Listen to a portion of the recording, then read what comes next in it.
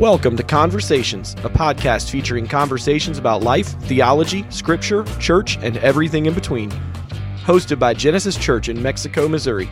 Find out more at www.genesisbegins.com.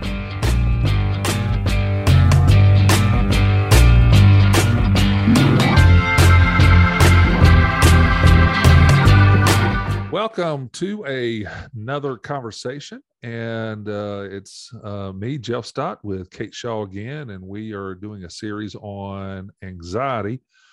And you can catch the other podcasts that we've talked about anxiety on, what it is and other things, and the four spaces of anxiety, where it seems to occur the most.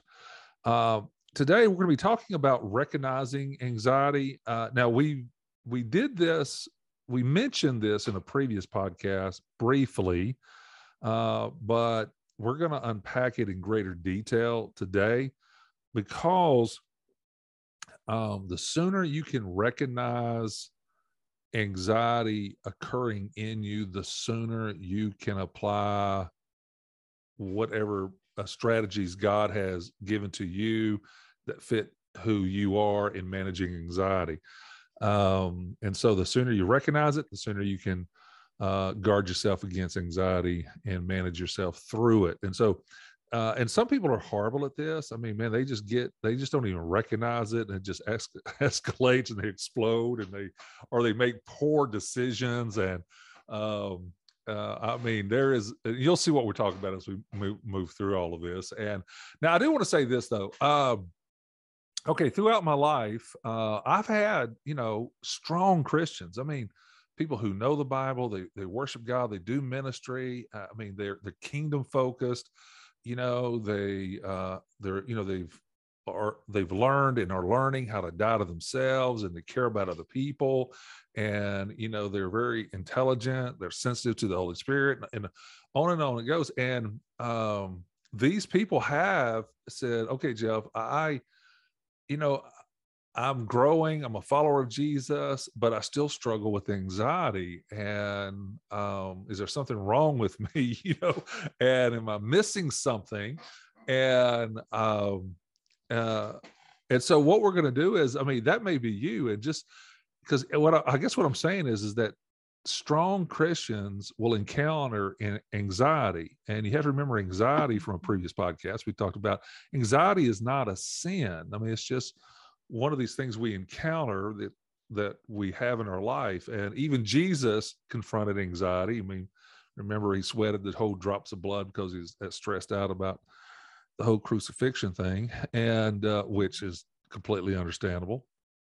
And even at that moment, Jesus said, "Not my will, but your will be done." And so, it was an indication that from a human perspective, Jesus did not want to do this.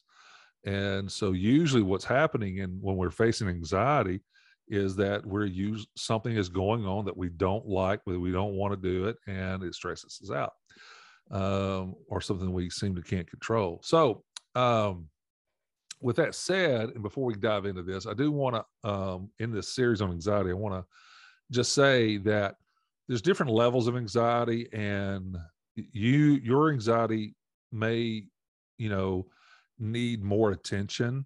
For some, it's anxiety can be caused by some kind of chemical imbalance within you, and medication helps.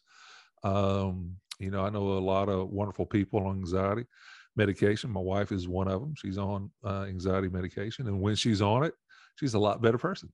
Okay. And so, and we're all for that. So, but sometimes you just need counseling, or therapy. Sometimes you just need a little reminder, like these podcasts, or, can just kind of help you reframe some thinking. And sometimes it's just a matter of changing the way you think. So there's a lot of resources that God has given to us that will help you manage your anxiety. Kate and I, we're talking more about chronic anxiety, everyday stress, everyday anxiety, stuff that, everybody encounters, that we just feel like,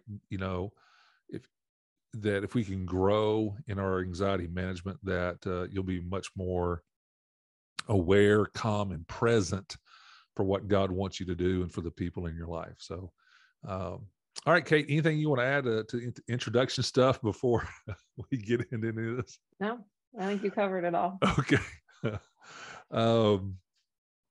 Okay, so we're going to talk about the weight of anxiety, and then we're going to talk about how to recognize it. So in Luke 21:34, Jesus said, "Be careful, or your hearts will be weighed down by the anxieties of life."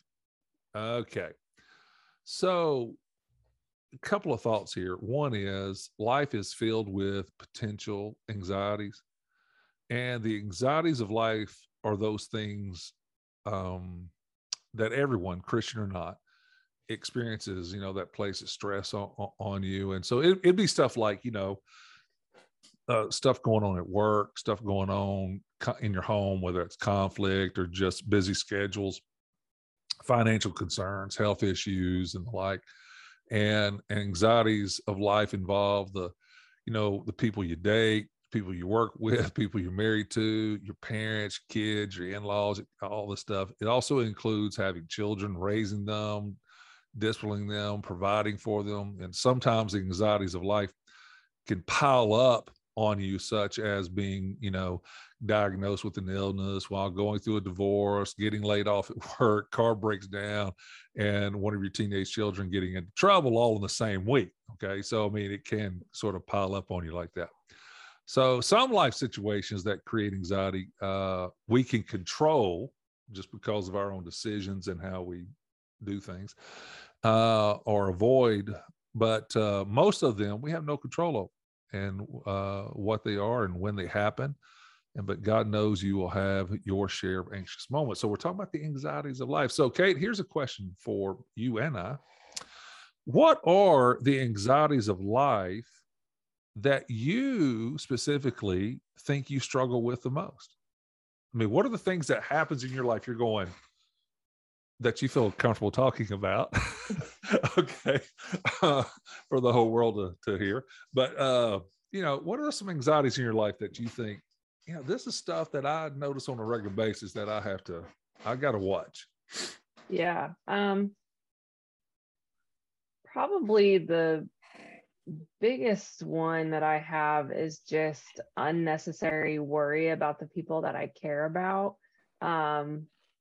Just worrying about your kids, worrying about your family members and their health and their well-being. And, that definitely is something that has always kind of just been there in my life and in my worry closet. But also, as I've talked about on other podcasts, I have a tendency to get very super overextended and do not very great at saying the word no. So whenever I get too many things going on, just trying, it does cause a lot of anxiety trying to not drop up any plates that you have in the air. So just, having too many things going on as well. And then all of that makes you kind of not the same person that you normally are. So then you start worrying about what people will think about you because you're not being a good mom, or you're not being a good Christian, or, things like that. So it is a very endless cycle, one of which I am very familiar with. Okay. So, all right, that second part of your thing, man, that is me to a T. So, okay, I've said this before. Okay, so one of the voices of anxiety, one of the messages of anxiety is you're not good enough, you don't do enough, that kind of thing, the perfection thing. And that is the anxiety of life. Have, the to-do list, get it done. And later in this podcast, I'll share a little bit about what's going on in my little world of anxiety. But I find myself, trying to do it all, and I get anxious, and I have to slow myself down and be, go back to that aware, calm, present, being aware that, okay, I can't do it all, I've got limitations, and letting other people do other things. And I don't know I don't know who said it originally, but the first person I heard say this was John Maxwell. I don't know if it was in one of his books or a conference I was at, but anyway, he said, if somebody can do it 80% as good as you think you can, let them do it. And that has freed me up so much, because there's some kind of weird thing. It's not like I think I'm better than them. It's just that I'm thinking I want it done a certain way. It's going to be done a certain way, a certain time. And Right. But well, and you talk about the weight of it. I mean, you just really can't do anything as effectively. If you're pulling a 500-pound weight behind you, you're not going to walk as well as you would without it, obviously. So, I mean, it really is just almost cutting off your nose to spite your face when you get into worrying about this stuff, but you don't realize it until it's too late. Well, because Jesus said, be careful, don't let your heart get weighed down by the anxieties of life. And you're right. It does slow you down. It does. And, in multiple ways. I mean, it can affect the way you think, slow you down thinking wise. Physically, you slow down because you get tired and exhausted, and then you're trying to do it all and you're not doing anything good at all. You know what I'm saying? Because you're just you're duct taping everything, and you're going to have to come back and fix it later. I mean, That's right. Yeah. And I think there's a reason here. Okay. So, he says, be careful, about your heart. Don't let it get weighed down. Because that heart, when Jesus is talking about in Luke there, that word heart actually refers to your personality, your intellect, your emotions, your will. It's really who you are. But when you begin to dissect that in greater detail, what you have is you find yourself, your heart is heavy or it gets overloaded. You will find it difficult to think, to control your emotions and to make good decisions. So this is why, we're also told in Proverbs 4:23, guard your heart above all else, for it determines the course of your life. And so I think part of this, we have to learn how to guard our heart, our emotions, our intellect, our will, our decision makers against anxieties when they're happening, because that's when you make some poor decisions that you'll regret later. Because it's a dangerous thing. And by the way, since we've been doing these podcasts, and I did one sermon on it and been writing some articles and stuff, I see stuff on anxiety in the Bible all over the place. I knew it was in there. You're aware.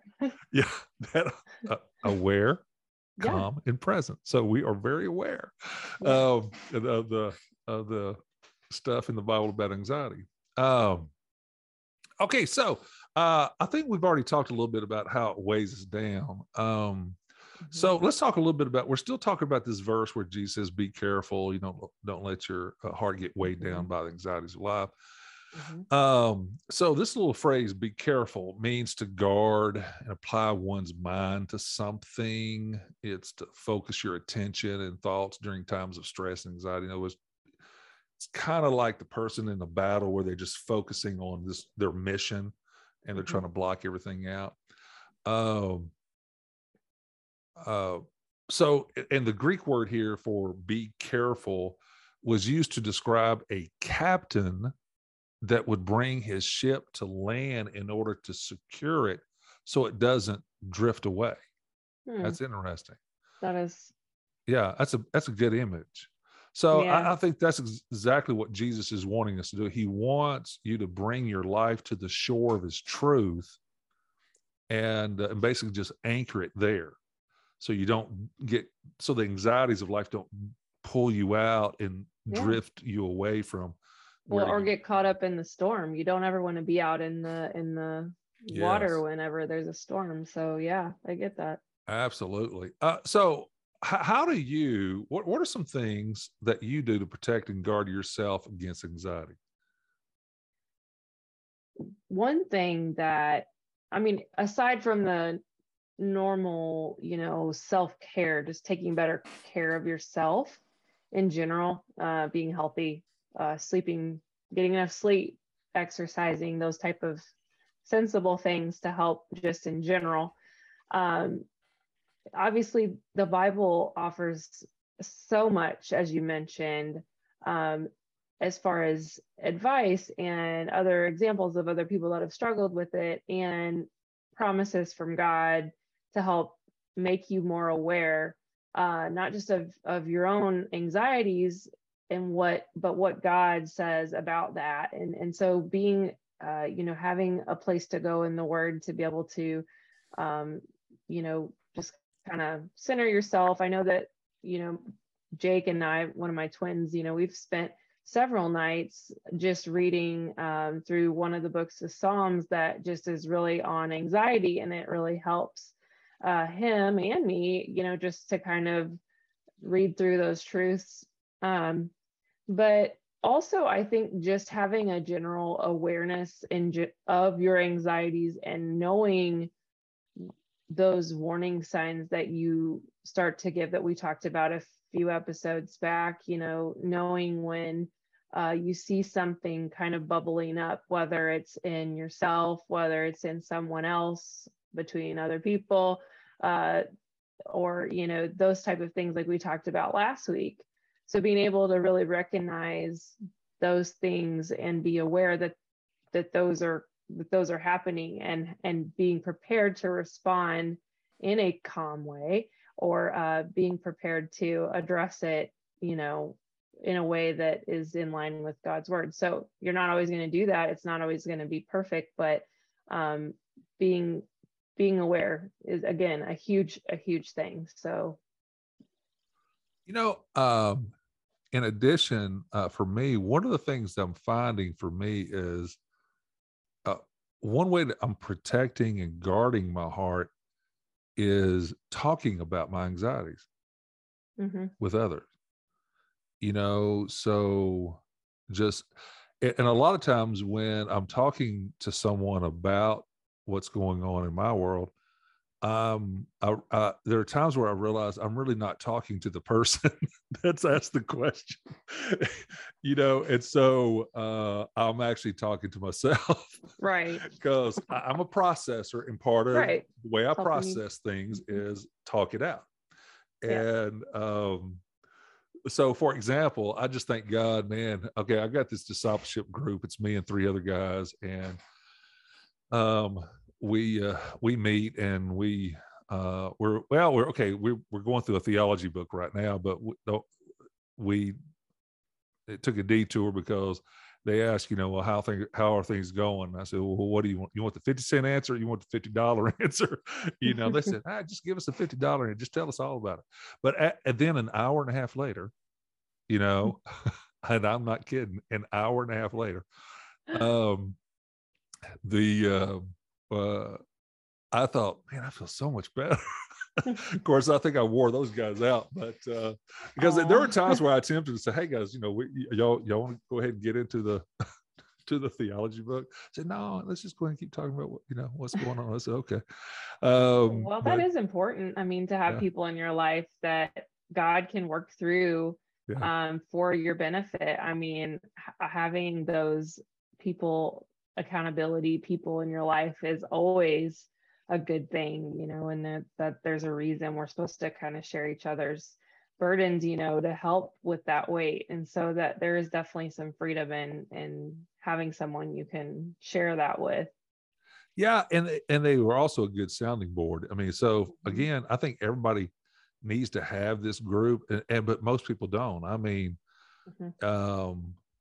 because it was for me, the discipleship group, it was a certain night, and it was also perfect time, and for that next time for us to meet. And but to be honest with you, okay, so for those who are listening, all right, so here's let me give you I don't want to call it a warning. I'm gonna just give you some advice. All right, so when you're going through a bunch of stuff that deals with anxiety, I find that you have to read people when they ask, how are things going, if they know you're going through stuff. Because some people, they all they can handle is the 5-cent answer. You know what I'm saying? the quick bullet point, 3 or 4 things, boom, that's it.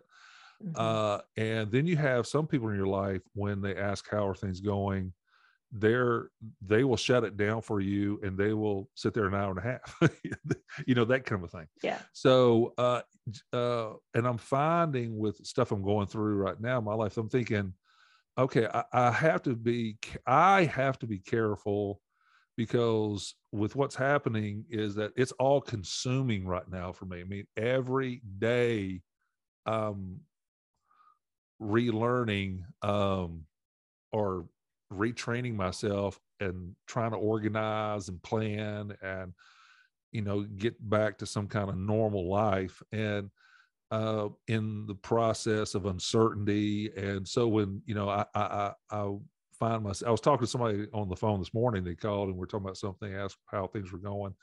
And I was talking and I realized, okay, they don't have time to, they're not really asking for the $50 answer, but that's where my mind's constantly there. So, anyway, just my advice is just be careful, if you're going through anxiety, not everybody wants to hear it, but you got to have those people, but you need to have those people in your life, and thank God for those ones who are, when that, they know you more. They usually, and it's those people that you're closer to, and they'll let you know, hey man, I want to hear you, just talk, just hear what's going on. And also feel free to ask them advice, man. I mean, just say, hey, I'm thinking this, what do y'all think? Here's how I feel. What do you think?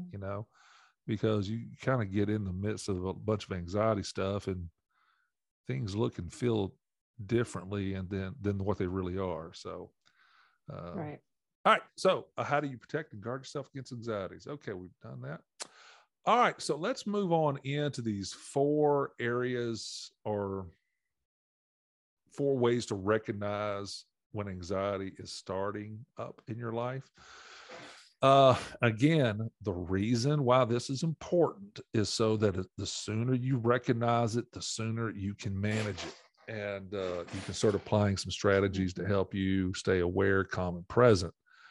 Okay, so the 4 major ways that anxiety reveals itself in your life are going to be your thinker, your feeler, your doer, and your body.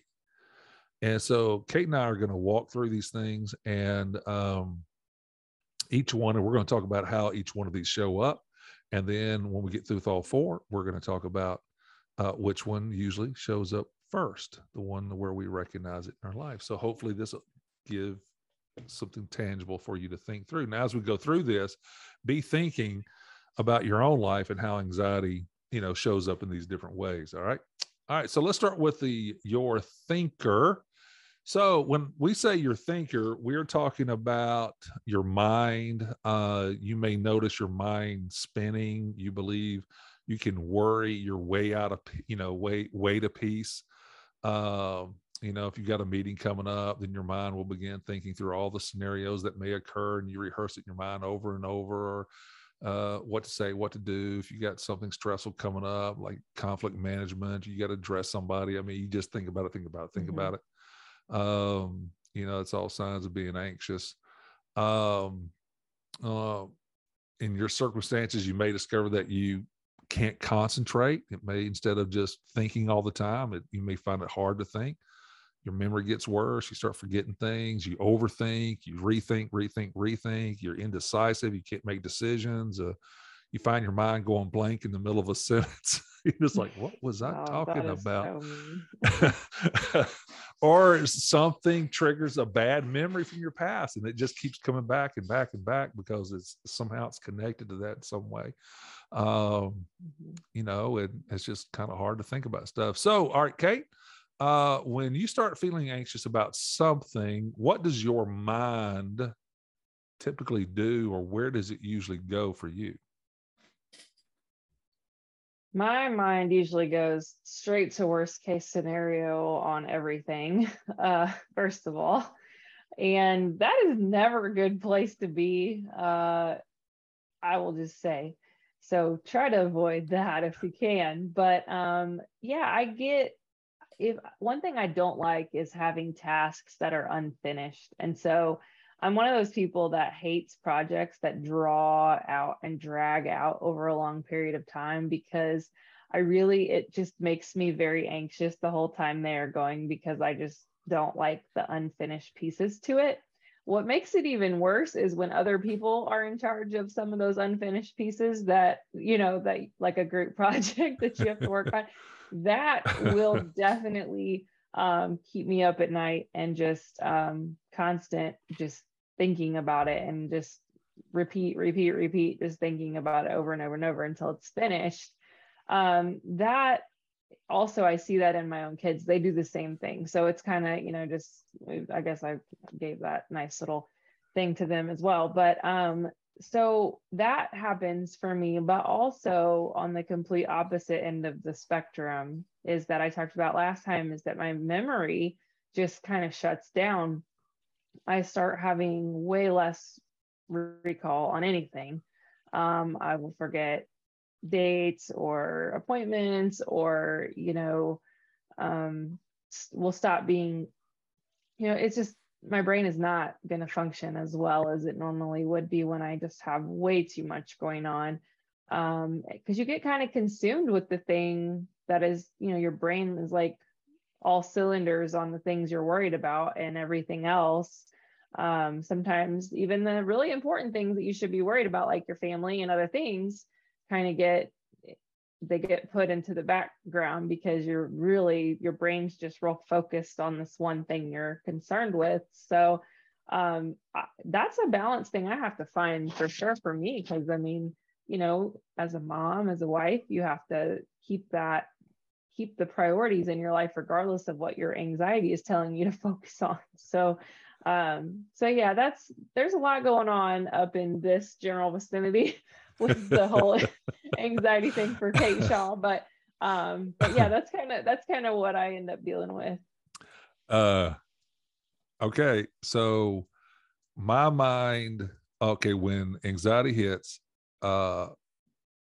regardless of what it is, I go into the mind mode of just asking questions, and over and over again, meaning stuff like, okay, so all right, what does this mean? How do we do that? Or how do we fix that? Okay, it goes into a to-do list of controlling the situation.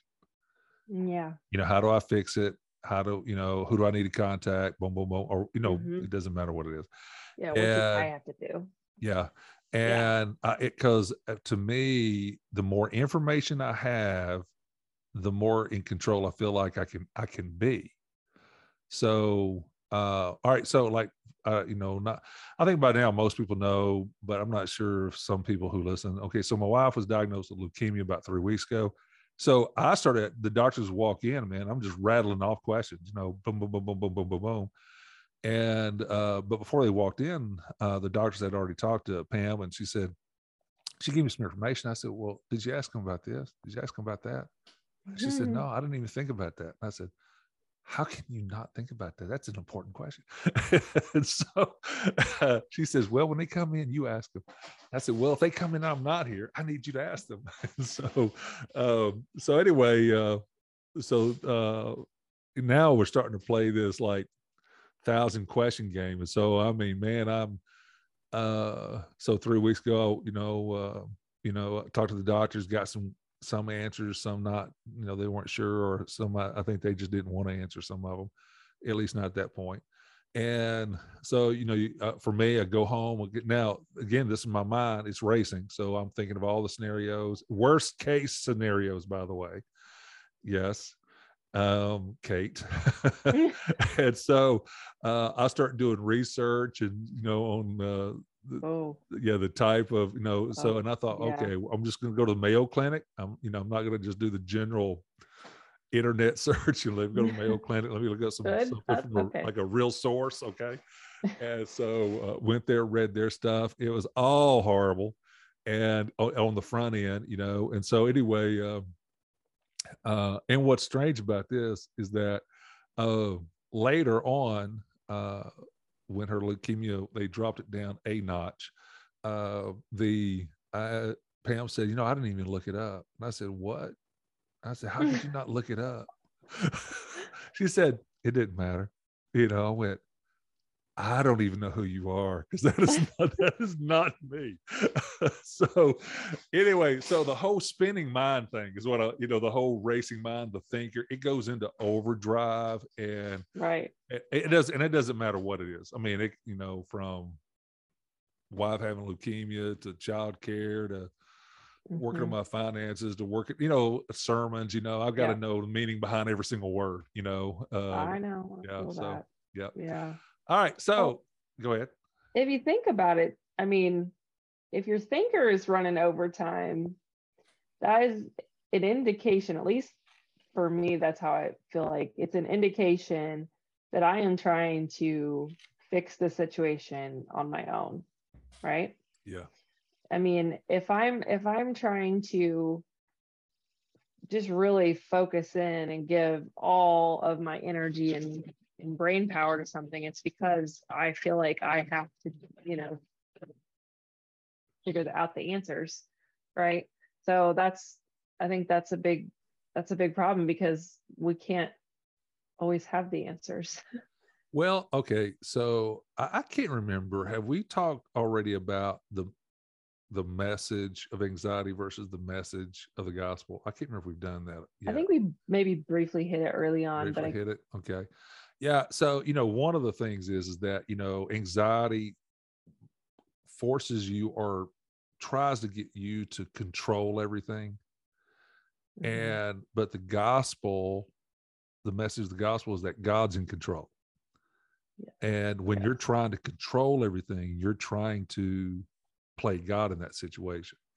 And we will camouflage this or hide this behind being proactive, planning, strategizing, preparing for the future, when part of that is true. But somewhere along the way, when you are in overdrive and you're trying to get all the answers so you can have all the scenarios and prepare for every single thing that's coming up that you can think of, worst case scenarios, because that's what anxiety does. And you're just trying to play God. You're trying to control the situation.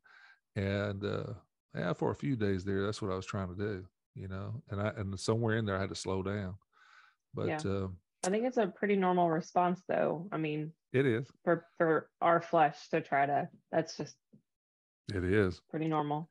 Yeah. And the anxieties of life, especially around that, I could feel the weight. It was starting to weigh me down, that everything that the domino effect of that, because, when you have a 6-year-old and a 2.5-year-old, now you gotta come up with stuff with them. All right. So the thinker, the feeler. Okay, so when we're talking about the feeler, some people will recognize their anxieties through their thinker. Some people will recognize it more on how they feel. For some people, when they get anxious, they're going to be jittery, restless, on edge, impatient, irritable. Some people call this a racing heart. This emotional energy is trying to find its way out of, sometimes it'll force you to be busy because you just got this, it's kind of like an emotional caffeine that you're on, somehow. And on the other side, though, there are some people who emotionally slow down. Some people emotionally, pick up speed, being on edge, jittery, restless, irritable. Some people slow down emotionally. So they start feeling lonely or sad or withdrawn. They start getting negative, a sense of dread. Maybe they lose motivation.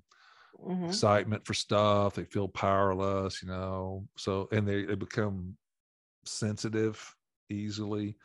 And even with that, they may become easily upset because they've just kind of gotten numb, but yet at the same time, they're sensitive. So, so for you, Kate, when you start looking at your feeler, your emotions, when it comes to anxiety, where do you kind of fall out? What kind of emotions do you have?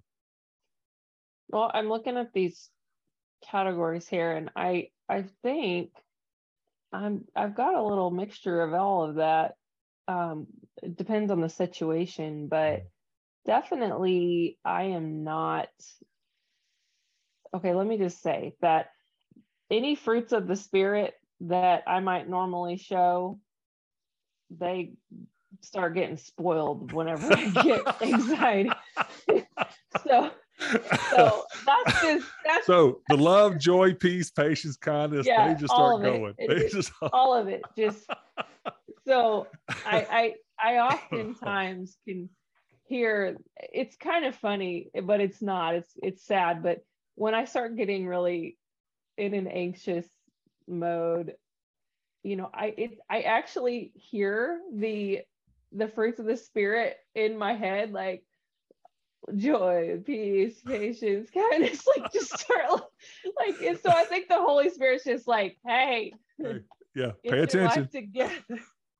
No, I get all the opposite of all those things, basically. So I'm not as kind, I'm not as patient, I'm not as understanding, definitely not as able to relax, which is not, I mean, that's just another thing. But you mentioned being restless. I mean, I could just lay in bed and have an entire staff meeting with myself. Like, I don't understand. Am I the only person that does that? Because that's No. just, I mean, so that's not ever a good thing that it happens, but it does happen to me. Yeah. So I didn't answer your question, but I did. I can just, No, a lot you of did. these things really resonate with me when I get anxious. Well, okay. So that's funny because my answer is very similar to yours on depending on the situation.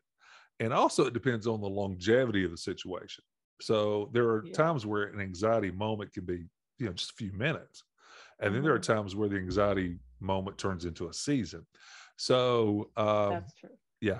So I have found that when it's just a short thing, I do the busy thinking kind of thing, but I get restless, because I want to take charge. I want to start doing, Yeah.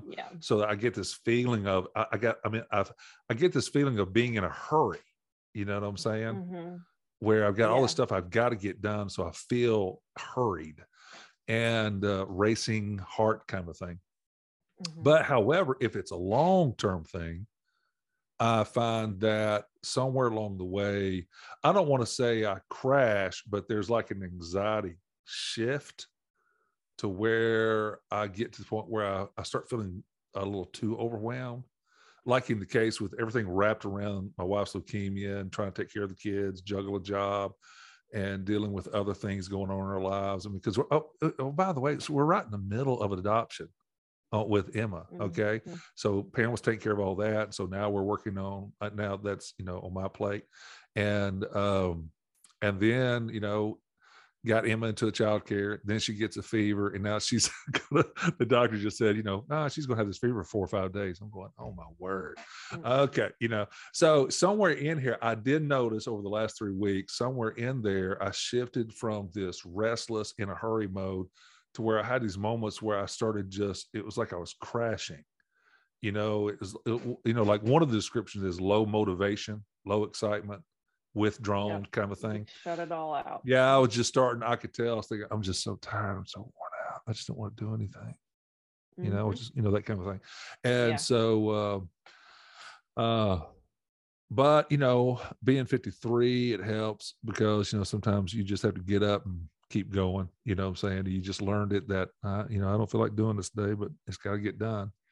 And so, anyway, so for me, that's how anxiety feels, depending on how long it is and the intensity of it. All right. So we got the thinker, the feeler, now the doer. Now the doer, all these overlap, by the way. Okay. So the doer is going to sound similar to one of the others, but it's all connected. Okay. So when I'm talking about your doer, you may not really notice your thinking is speeding up or slowing down. You may not notice how you feel, but you may notice that your activity, this is where, what I call anxiety activities, this is where that you become obsessed about doing something. There's a compulsive behavior, in small ways, you'll find some people, biting their nails, pacing, tapping a pencil on a table over and over and over again, that kind of thing. You might find some people when their doer is they start binge watching something. They just shut it down. The activity is they're trying to escape through some TV show, binge watching videos or whatever. And they start withdrawing, isolate themselves from others. They're trying to escape, they're ignoring responsibilities. They're avoiding people. They become inactive. On the other side, they become very busy. They start cleaning the house from top to bottom, working in the yard obsessively, and they're starting to ignore things that should be done while they're focusing on something else that's keeping them busy, or not busy at all, depending on, again, how you respond. So for you, Kate, when you start doing because of anxiety, what do you do when you get anxious? I mean, not in the sense of like managing it, but just, your anxiety causes you to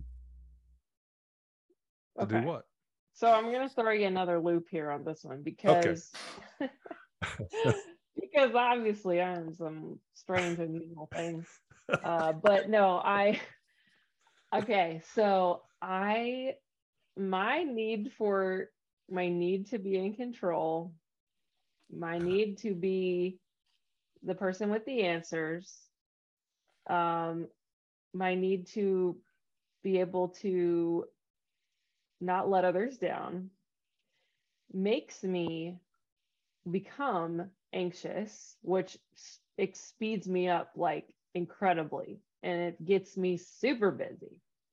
Okay. And then when I get super busy, I get to a certain point where then I basically am too overloaded and get overwhelmed. And when I get over that threshold, then I want to do nothing at all.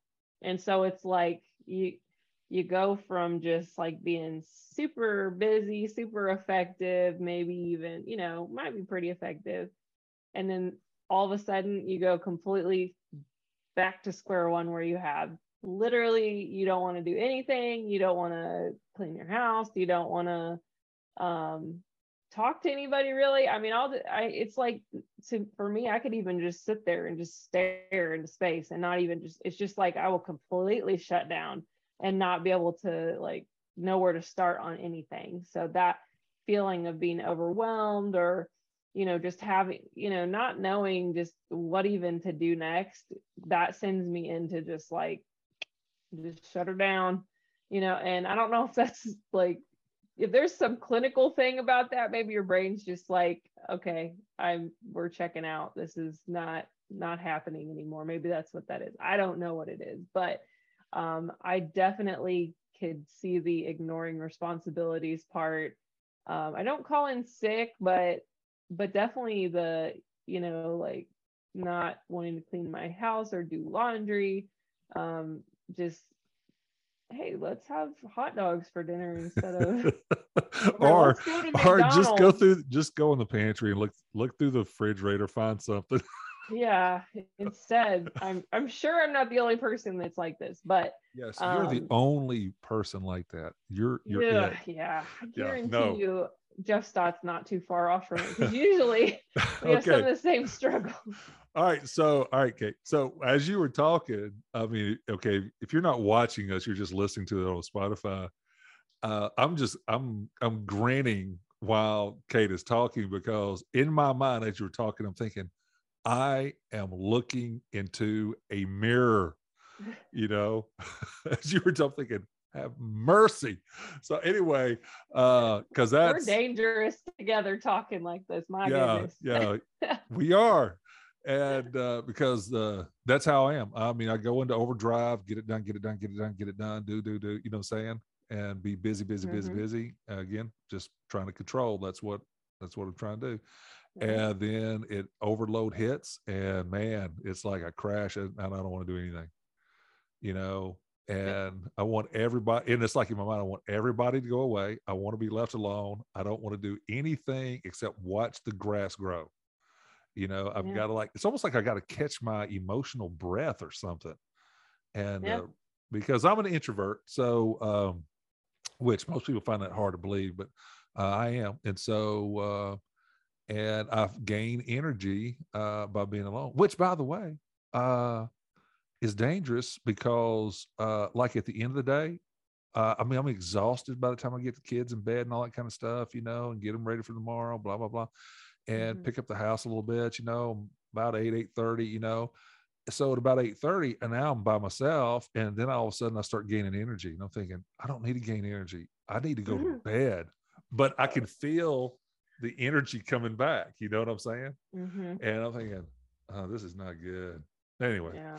No, I mean, that's typical introvert though. If you have to recharge by being not around other people. So well, Pam told me the other day, Pam asked me how I was doing, and I said, and the word I've been, when people ask, and that's not so much true now, but the first couple of weeks was, I said, man, I'm just exhausted, and just trying to play catch up, and juggle a bunch of stuff,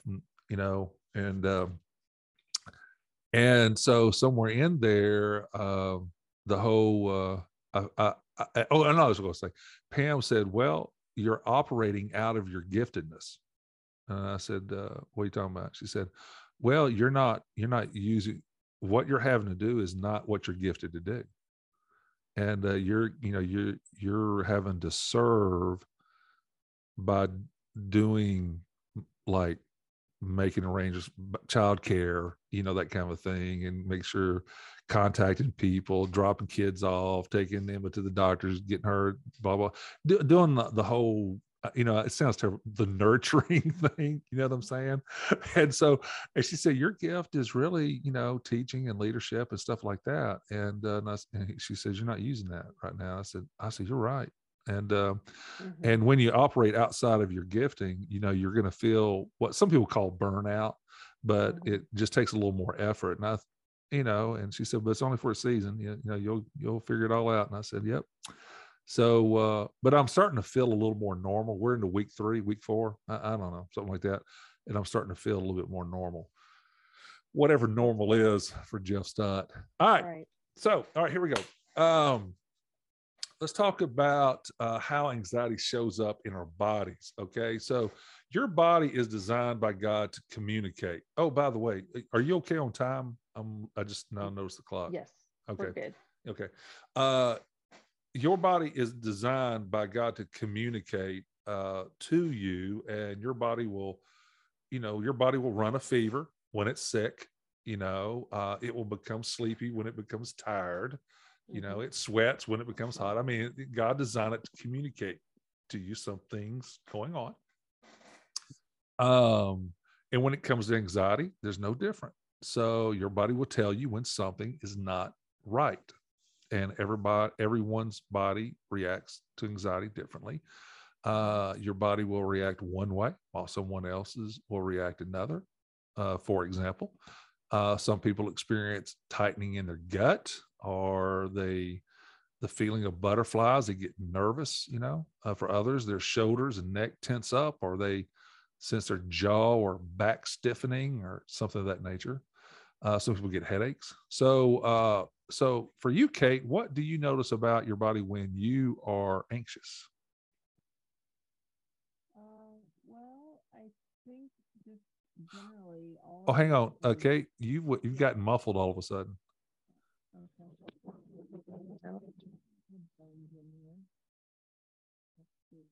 Is it any better now?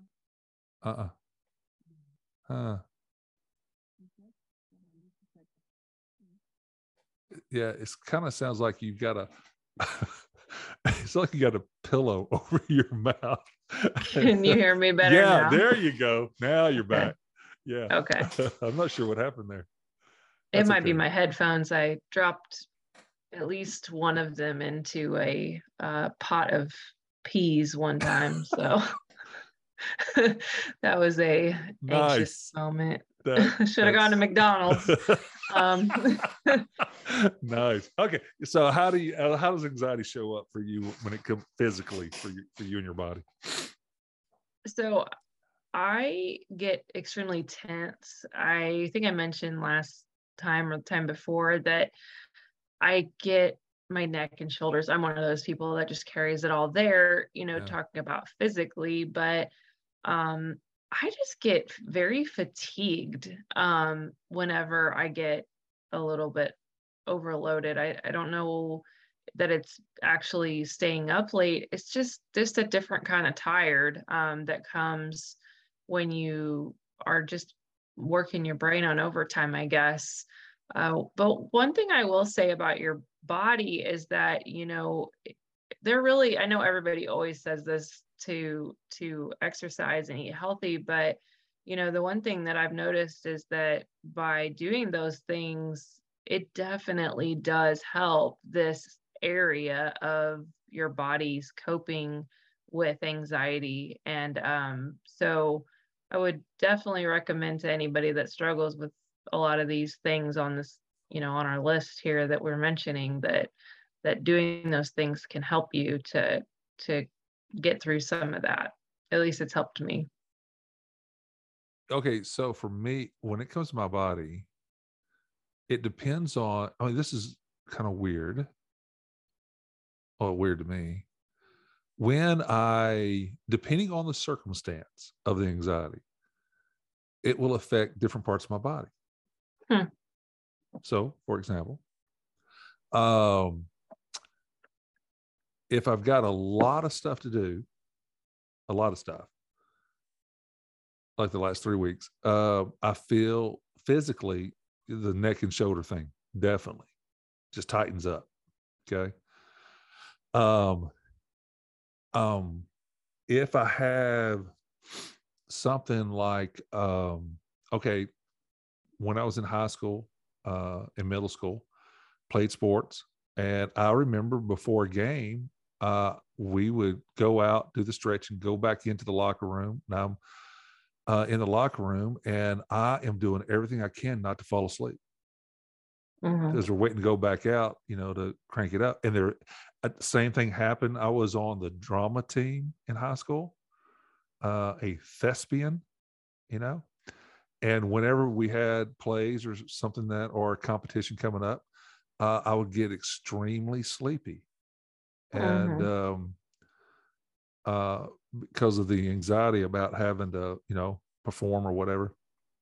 And so I would get, sometimes I'd get sleepy. Sometimes I'd feel on my neck and shoulders. I think I mentioned in a previous podcast, I know I did, where when I was like early middle school, going on if I had a date or I was going to meet some girl I liked, I'd get so sick.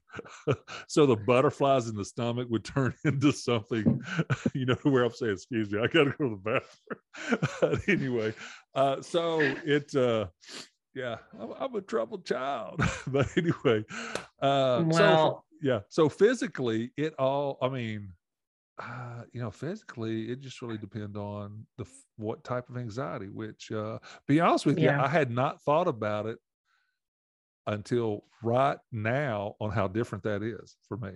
Anyway, are you a teeth grinder? Do you grind your teeth? Because I do that really bad. Oh, do you? No. Yes. No, I'm not. I don't grind my teeth. At least I don't think I do. Well, at night, I found out I was doing it at night because my jaw started hurting. So, oh, yeah.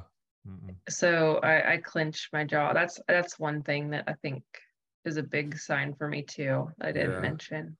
Huh. And physical, I guess I'll put this in the physical category. I also find that it's a physical mental thing. I find myself having a hard time when I'm under a lot of stress or anxiety. When I do go to bed, I have to be really tired to go to sleep. It's like I can't get my mind to slow down. I can't get my body to relax, and what's weird is in my mind, here's the little strategy that has worked for me. I literally, when I lay down and I find myself, with a spinning mind, I go fishing in my head. Mhm. And because I used to fish a lot when I was, younger and had more time. And I go back to those places and I literally refish those lakes. And Oh my gosh. it's so relaxed. I love being on the water. Just love it. So relaxing because there's something about, you're out there, nobody can get a hold of you. There's one place I used to go fishing in Alabama that cell phones didn't work. I don't know why. As soon as you got to the lake, it's like, I have no reception, So Nice. I am okay with that. And so anyway, all right. So you got your body. All right. So now, okay, we have talked about your thinker, your doer, your feeler, and your body, and how anxiety reveals itself to us. So for you, which one tells you first that you're dealing with anxiety? Where do you notice anxiety? Your mind, your body, your doer, feeler? I think probably my thinker and my doer, both of those things kind of together would be mine, because I think my thinker causes my doer to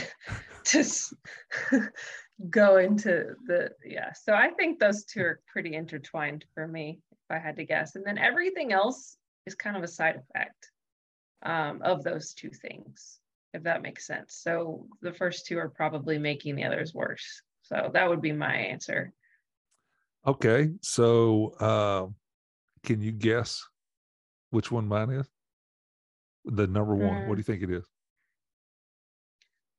I think it's your thinker as well. Okay. You're correct. What do you think number two is?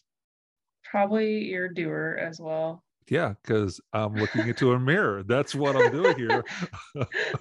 I'm looking into a mirror. Absolutely, man. Yeah, thinker, doer. And they're almost inseparable. As a matter of fact, if I could have one word that meant both of those, because my thinking goes into what I need to do. You know what I'm saying? And then I start doing that. And so, yeah. Okay. Just as sort of wrapping this thing up a little bit, if you're out there and you're saying, well, man, all four of those, I don't notice it until I am overthinking or just thinking weirdly, feeling restless or exhausted, or my neck is tight and, I'm behaving, differently. Well, that means you're just completely fluttered and you have no idea how, you're not there to recognize and self-aware, that aware, calm and present, that aware part, where, you need to work on that a little bit. And not a little bit, you need to work on that a lot. I will say this though, if that is you, if you say, man, it takes all four before I realize, or 3 out of 4, I would just recommend that you just get with somebody that you trust and ask them, how do you know when I get anxious? What's the first thing you see? Am I asking a bunch of questions? Because that's that thinking mind, do I seem irritable? Do I seem depressed? Do I get busy? Whatever it is, they'll I promise you, if they are close to you and they see you under pressure, they already know. As a matter of fact, they probably know that you are anxious before you do, because they've seen the pattern. They just know it. So talk to them about it. All right. So what I'm going to do here is I want to talk a little bit about something you can do, an action step, at least to become more aware of which one of these areas that reveal your anxiety. So the sooner you recognize it, sooner you can start applying management. Now, again, we talked a little bit about management stuff today, but we haven't talked a whole lot. This particular podcast is under the category of aware, calm and present. And we're talking about being aware of your anxiety and how it shows up in you. But I would recommend that if you're serious about this and you really want to grow, get a notebook, create a file on a computer or something, and just call it your anxiety journal. And in it, you're just going to start studying yourself, examining yourself, evaluating yourself. And on this particular page, just write recognizing my anxiety. Okay. And you're just going to do two things. This is real simple. You're going to write down what you're anxious about. So when you get anxious, just write it out. And you don't try to explain it. Don't try to understand it. Just say, I'm anxious about this or that. And I'll give you some examples in a minute. Also write down when you were first aware of it and how you became aware of it. Was it your body? Was it your mind? Was it how you felt? Was it something you were doing? And so some of your entries may look like this or sound like this. I became anxious when I heard the children arguing. I noticed I was anxious when I became angry about it. So that's really that person there they're noticing it, how they feel. Okay. Another example might be something like this. I read a text from my boss that sounded like I had made a mistake. I noticed I was anxious because my mind kept thinking about what she meant, and I was obsessing over every conversation and project I'd worked on recently. Couldn't stop thinking about it. Well, obviously that's the thinker. You recognize that. You recognize it that way. It might be something like this. I was at church and became nervous about the crowd. I felt my heart beating faster, my neck tensing up, and my breathing started increasing. Well, okay, that sounds like a social anxiety kind of a thing. And so, but you notice it physically. You could say something like, my spouse said something on the phone that irritated me. I noticed I was anxious when I started cleaning the house aggressively. And it's like, can't believe they say that. Clean. And so, sometimes I feel like I could stand to have a little bit more cleaning house aggression whenever I get anxious, because I'm not fortunate enough to have that. I don't know if this is a legit phrase or not, but I'm going to coin it. I think there is something behind productive anxiety. What I call productive anxiety. You get anxious and you get things done, for those who get things done, so, but there's a fine line on that thing, I'm going to have to flesh that thought out a little bit. But anyway, so I would encourage you to start that little journal and, write it out. And when I say write this stuff out, I'm talking just a week or two. I'm not talking about your whole life here. Because you'll have enough within a week or two. And once you start paying attention to when you're anxious, and that'll get you started, and you can start recognizing, oh, okay, so I start noticing it through my body more, through my mind more. And you just start becoming aware of it more. Just like when you start looking forward, like when I first started, the first minivan I ever bought, I didn't realize how many people had minivans.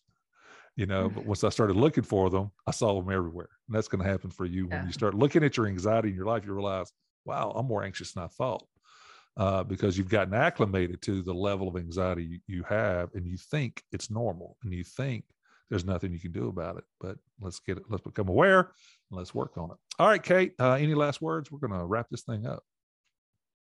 Nope, but I'm gonna start taking an anxiety journal and see what I come up with. So I'll hopefully have some things to share with you at some point. Well, I don't, okay. I kept an anxiety journal and for a few weeks there, and I'm thinking about pulling it back out. But my concern is I have got so much stuff that could go in it. I'm thinking I'll be anxious about the anxiety journal. Well, you don't want to add to your to-do list. Sure. But for the listeners here, I am gonna, I'm gonna be transparent about this. So over the next, several podcasts, we're gonna be talking about some other things. And when you're in the season of anxiety, it is a great opportunity to learn something about yourself, and about your faith in God, about how you handle stuff, and about what's really important, and all that kind of stuff, and about who you are and what you want to be about. I will say that, when you're in that season of anxiety, don't waste it. Meaning, don't just try to manage anxiety. You want to learn from it, because it is teaching you something about you. Why am I anxious about this and not that? Mm-hmm. And there's something inside of you that needs some work, and that it's anxiety. Actually, God uses anxiety to help reveal some things about us that, again, I think I mentioned, it's kind of like when you're anxious, it's really like the engine light's going off, and it's saying, okay, something's not right here. We need to work on this. So, all right. Well, Kate, thank you so much for joining me again. And, this seems to be turning into the Kate and Jeff Anxiety podcast. And so, which is good. It is for a while. Yeah, it is for a while. So there's plenty to cover. Yeah, it is. All right, guys. Thanks for listening and hanging in there for an hour. And next time, we're going to be talking about another aspect of anxiety. Till next time.